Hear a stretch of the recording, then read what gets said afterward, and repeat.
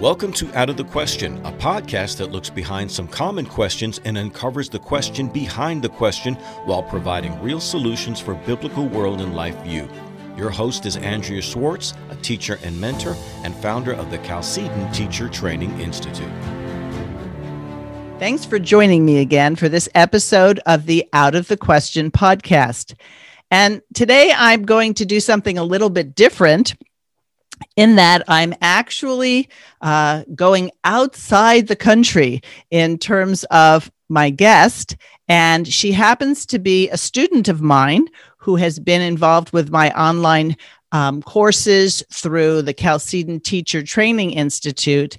And I'd have to describe this young lady as a woman on fire for the Lord and for her country, and to see that the kingdom of God is realized. So thank you, Valeria Ramirez, for joining me today. Thank you. So tell my listeners a little bit about who you are so that they have a context as I go and ask you various questions. My name is Valeria and I'm from Chile. I'm from South America. I'm an English teacher. I have a bachelor in education. So English is something that I've been working for a lot. As you know, there are not enough resources maybe in Spanish about Christian reconstructions or postmillennialism. So it was a field that I felt that I should jump into it and work for it. So yeah, that's something that I've been doing right now. We have some projects here with different brothers and sisters in Christ throughout Latin America. So yeah, I have a lot to say. Okay, very good. So you were raised in Chile. When did you become a Christian, or were you raised in a Christian family? Yes, I was born in a Presbyterian family. My whole family is Presbyterian, so I've been always taught in this Christian. So I would like my listeners to know that English is not Valeria's first language. However, she is an English teacher. Not only does she have the benefit of speaking two languages, that made her very equipped to read a lot of the material that comes out of the U.S. and around the world. So growing up in a Christian household, did you go to Christian schools? Not really. Here in Chile, it's very hard to find Christian schools that are not, I would say that you cannot find Christian schools that are not working with the state's curriculum. So it's very hard to say that. So no, I studied in schools that were not Christians. Okay. Yeah. So how did you happen to stumble upon R.J. Rushdoony, Christian Reconstruction, and a theonomic world and life view? It was amazing because I got out of college, the university, and I was like, I need to work for the Christian world. I need to I don't know, I need to take something that I would like to do and give the best of me. So education is something that really I really love. I really enjoy to work within. So I was like, there are not enough books about education that would say this is not right. Having not a Christian education is very important. So I got a friend that he is a Christian Reconstructionist. He's from the south of Chile. So, and he was like, there are books from R.J. Rushdoony. You should read it. And it was hard because when I started to read Rushdoony, I got a lot of people saying, "Be careful with this stuff," and so yeah, you can imagine all that. Yeah, we get that here too. We get that here too. Yeah. So yeah, that was the way that I got into the Christian education. It was because of Rushdoony. So you joined my class. I guess it's about a year and a half, 2 years. I don't know. We go every Wednesday, and it's hard to know how long anybody's been there. But one of the things that is very refreshing about you, Valeria, is that you so want to learn, and it's so obvious. And the other women who were part of the study have commented on that as well. And for me, you sort of remind me of what I was like when I first came across this understanding that augmented my ability to serve the kingdom of God. And so I'm always very interested in what it is you're doing. And you are part of something called Instituto Rushdoony. And as I was looking around, there's a whole YouTube channel. And I actually knew one of my friends. I saw him on one of the videos, William Garcia. Oh, yes. Yes. And I've been with William a number of times in a number of different conferences and whatnot. And what you all seem to, I couldn't understand it. My Spanish is very, very spotty. And you all talk so fast. So I have to rely on the fact that I know that you have embraced this. So tell me how Rushdoony's thesis is embraced where you are and why some people find it dangerous. Yes, I think there are there's a few people that would say, would call themselves as Christian Reconstructionists. So at least in my country, but it's something that has been growing a lot lately. I guess over a year, it's been like I'm like, do you know R.J. Rushdoony? And they're like, yeah, I know him, and I like some stuff about him. But that's because there have been work. The translation work really. That's how it has actually got into the Latin American speakers. So we have this project, as you mentioned. It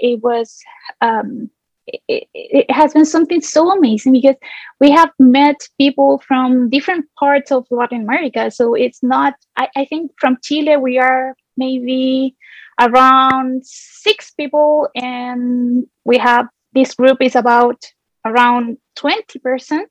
So the rest of them are from different countries.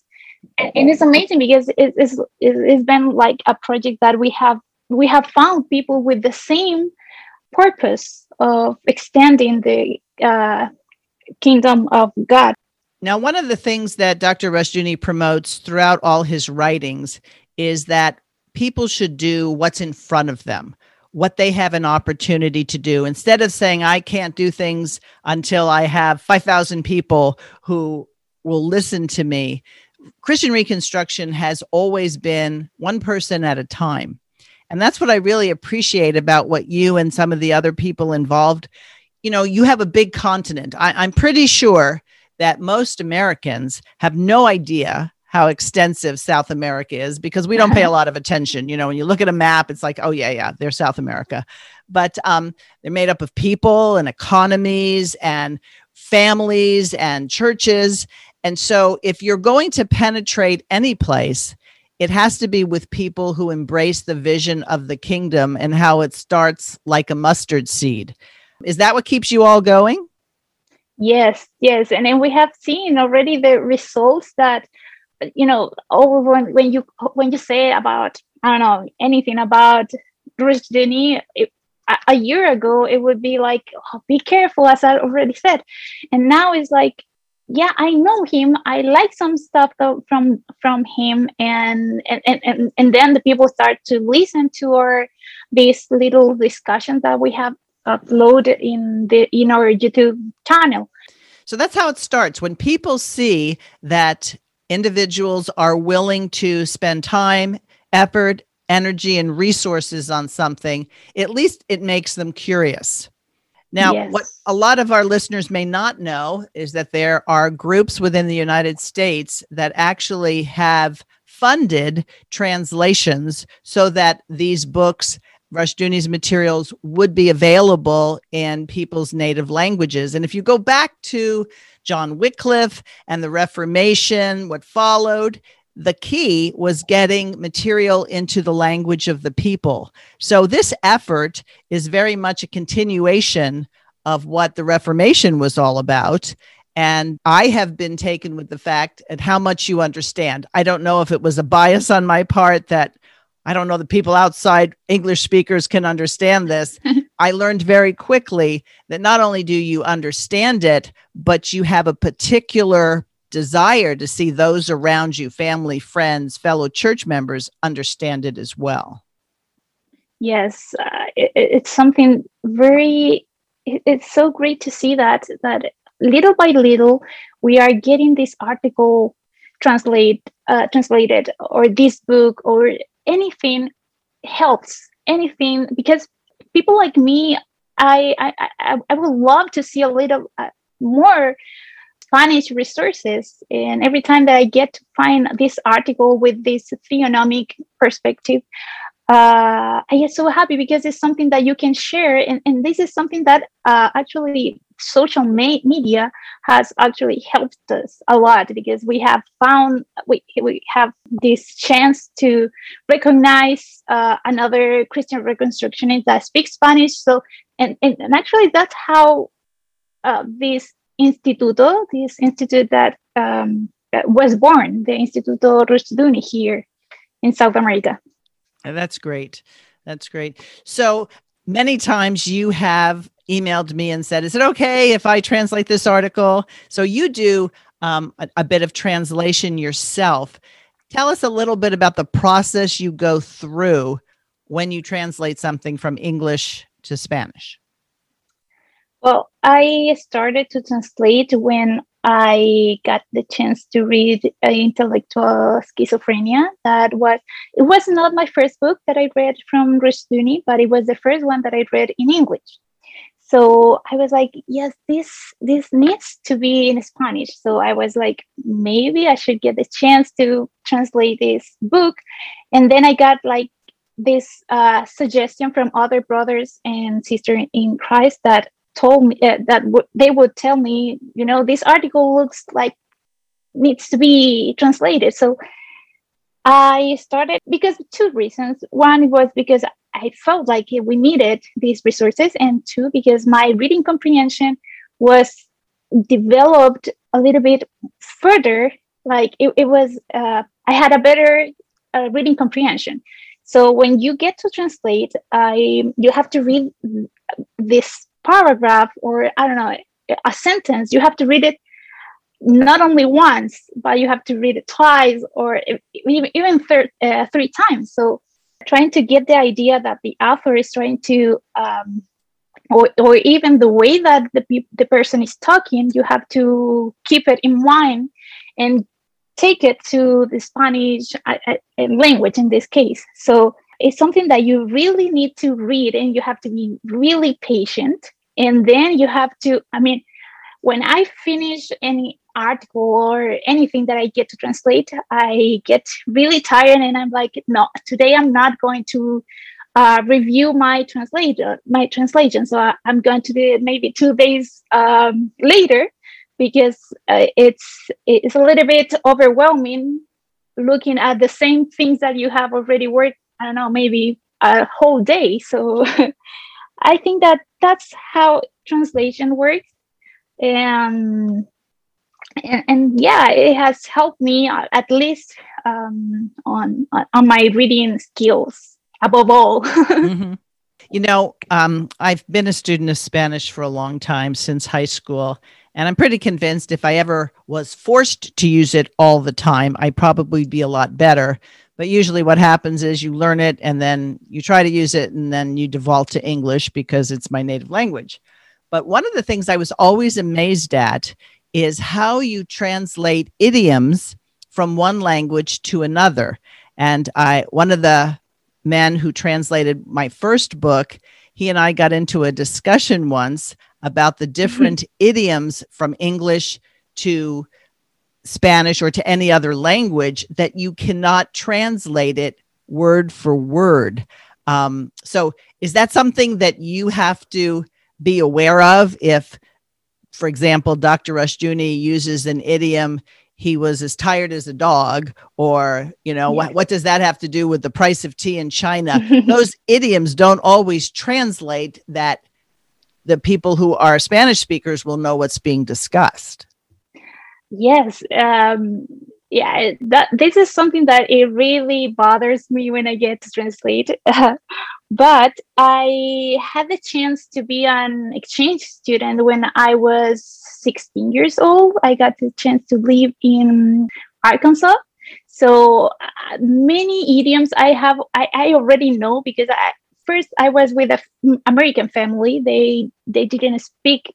They don't speak Spanish at all, and I got the chance to learn English from the church that we would attend that year. So I found myself recognizing these idioms from that time. So it is hard to sometimes try to take this idiom to Spanish, but I think that has helped me, and in internet, of course, and Right. Actually, my friends from the Instituto, they know a little bit they know a little bit English, but they can read, but they cannot translate. So they know how Dr. Rushduni writes. So I could ask them, what do you think about this paragraph or anything, and they would help me out with this when I get stuck on a text. And I know that translation is the first step. What happens after that is somebody else's eyes have to go on it for there to be the editing process. And that happens whenever somebody's just writing in general. So do you all edit each other's translations? Yes. And one of the latest articles that I read from one of the guys from the Institute, William Garcia got the chance to edit that text. So we count on each other, and yes, everything has to, after being translated, after you checking your own text, other person has to go through it and check what you had written.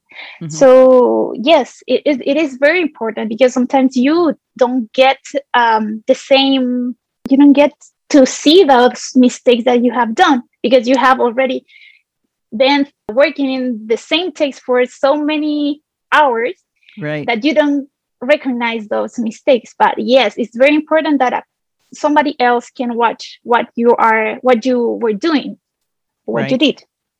Yeah, because even in general, the word that we use in English is nuance, that sometimes you have to understand the subtleties of what someone is saying, because mm-hmm. that may be part of his or her style. So after this editing process and how many hands it passes through, do you then all try to print it as books, or do you save it as PDFs and distribute it that way? What's the way in which most people get this translation once you've accomplished it? Yeah, most of the time we publish these articles or books as PDF archives, right? Is that the word? Yes, archives, yes. Yeah. So after you have these, the PDF, you have the chance to print it. So it's up to you.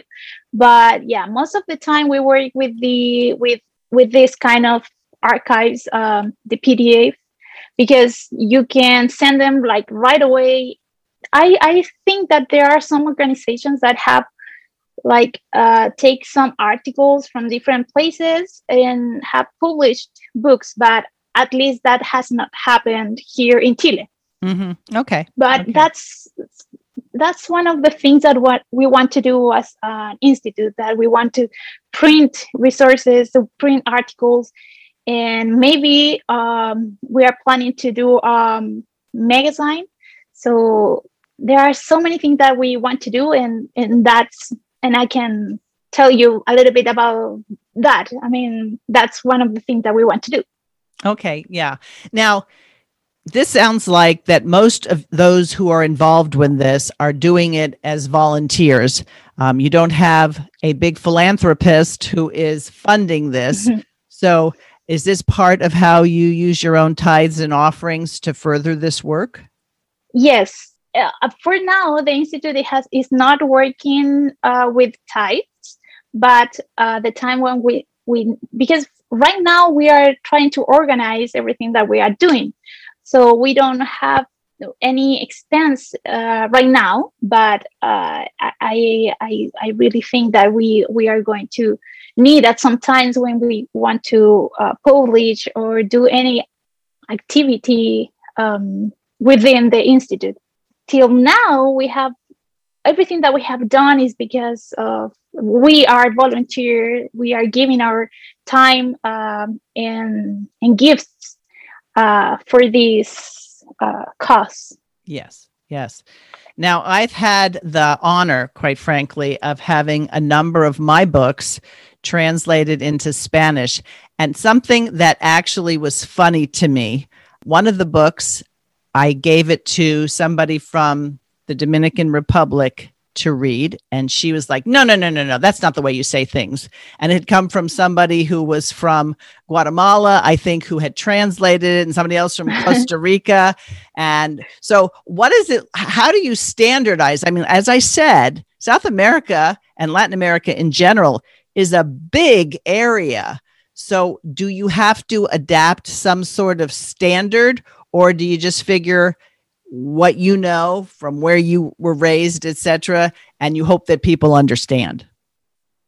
Yeah, this is so funny, and at the same something that's so rich culturally speaking, because yes, we have different kind of Spanish accents. So it happened to me that in one of the studies that we are doing right now about the Institute of Biblical Law, we have two of us are Chileans and the other two guys are from Colombia and from Panama.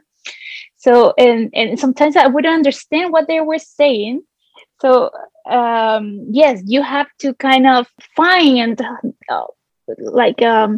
middle kind of level of middle Spanish. ground. We call it middle ground. Yes, middle ground. Thank you. So yes, there are many idioms that actually, for example, Chileans would understand, but a Colombian wouldn't understand. So we are trying to work on that. But yes, you need to have like a standard Spanish. Exactly. And I think that's one of the things that I have learned over the decades that I have been a Christian, and specifically working with a Christian Reconstruction mindset. It's great to tell people what you're doing, but rarely do people understand the drudgery of actual work. It's not that you don't love it and that you don't want to do it for the Lord, but you've just described a process that takes hours and hours. And even after you're done, someone else can say, Valeria, I don't think you captured that correctly, and you have to go back.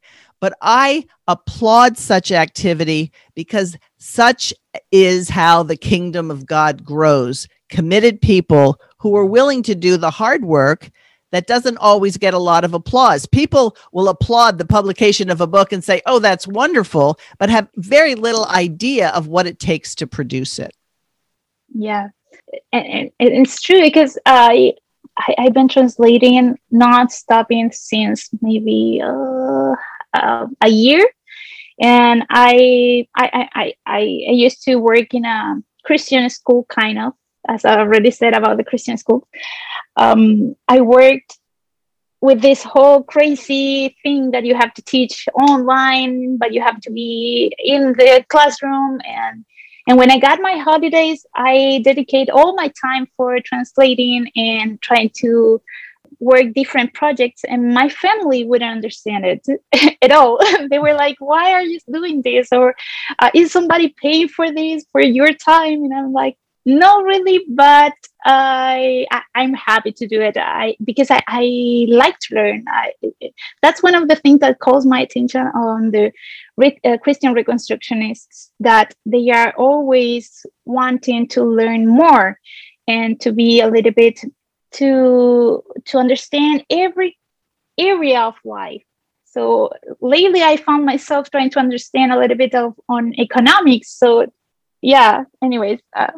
No, But I yeah. totally get it. When I described you as a woman with a mission, I meant it. And the thing about people with missions, if you read their biographies, missionaries from times past, a lot of the day in, day out is not glamorous. And it often takes a toll on people. So I look at this group of translators in Latin America as missionaries to your own people. And whether or not they understand the benefit, hopefully in years to come, your work will be looked back on and say, we so appreciate that these people did that. Yeah, and I think that one of the things that has helped this growing Christian Reconstructionist in South America is because of the coronavirus. There are so many things that we have Christian Reconstruction would say before, would stand for, and we had this virus, everything was shut down, and the only ones that had some answer to this time was the Christian Reconstructionists, and then we got heard, we got people hearing what we had to do, what we had to say. Right. So yeah, it's been crazy times. Yeah, I'm not sure when the history books are written that there won't be chapters on the blessings of the coronavirus pandemic shutdown because of the work that was able to be done. Yeah. So give me a little bit of a sense on, since you know American culture, having lived here a while and interacted with people who live in America and being in Chile, is Latin America at the same level of receptivity as your perception of America? Or is Latin America behind or ahead of North America or the United States? I would say that we are kind of behind. But when I got the chance to travel, it wasn't that different. It just, the culture is different. The people, how the people relate with each other is different. And one of the things that called my attention, and actually I have a cousin that she's starting to listen to me about reconstruction, and she was like, here in America, Americans are like they have this sense of community. And if you need something, I can get it for you. I don't know, if you have a baby, they have this network, the moms network, where they can help each other. And she was like, I hope that would happen in Chile. That, I don't know, there were times where moms who are first mom, I don't know if that works, is first time mom, yeah. First time mom, they would support each other like here. So I think that's one of the things that are very different from Americans and Latin America. And I think the Christian influence is something very different. Here we have a lot of paganism, so it has its impact in our culture. Absolutely. Yeah. If you wanted people to pray for Latin America, pray for your efforts, do you have specific things that if people said, I'd love to help this effort, what could they do that would be of assistance to you all? I think that we have a lot to do, and sometimes we don't have the time. So I guess it's just, I would like people praying for getting more hands to work with us, to get into these projects that we are right now building. And that's it, because I don't think that right now we need something like material or money for now. I think that that's what we need. We need hands and time. Right. So if there were people listening who are truly bilingual and have an interest in this, I guess that most anybody who can speak both languages can do the first draft or the first pass at translation, and they wouldn't have to be concerned on being perfect because you do have a team of people who could then review it and then edit it. So it sounds like, since I know personally a lot of bilingual people who are Christian, that if they would like to become a part of this, would they just go to the Instituto and, leave a message there? How would they reach you all? Yes. Well, we have our Facebook page, and they can text us through there, and we would contact them. And yes, we need people that actually, if they can help with translating, it would be great. And actually, we are looking for people that would speak Brazilian, because we have Brazil, and we don't have any Brazilian or a Portuguese speaker. So yeah, everything helps. Yeah, you can contact us through that page in Facebook. And what's the name of the Facebook page? Instituto Ruchduni. Okay. Just like institute, but with O. Yeah, Instituto, right. Instead of an E and O. Now, there are some of my books have been translated into Portuguese. So I guess one of the reasons that I was motivated to bring you on to the podcast is so that not only would you find people who would say, oh, I could do that, I could devote some time, but to connect you with other people in your big continent who are already doing things. And I think that's really how a movement grows, when like-minded people find each other and are able to assist in each other's particular mission. Yes. As I have already told you, is connecting people like from different countries. Is then like every day I get to meet different people on Facebook or even within the Instituto.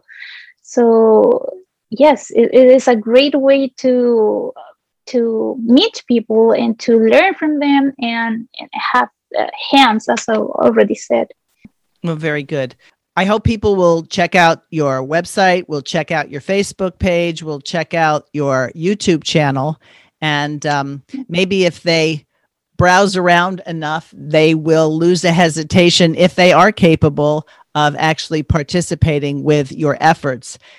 I'm so excited, Valeria, because it's so easy for me to just be focused on my city, my state, my country.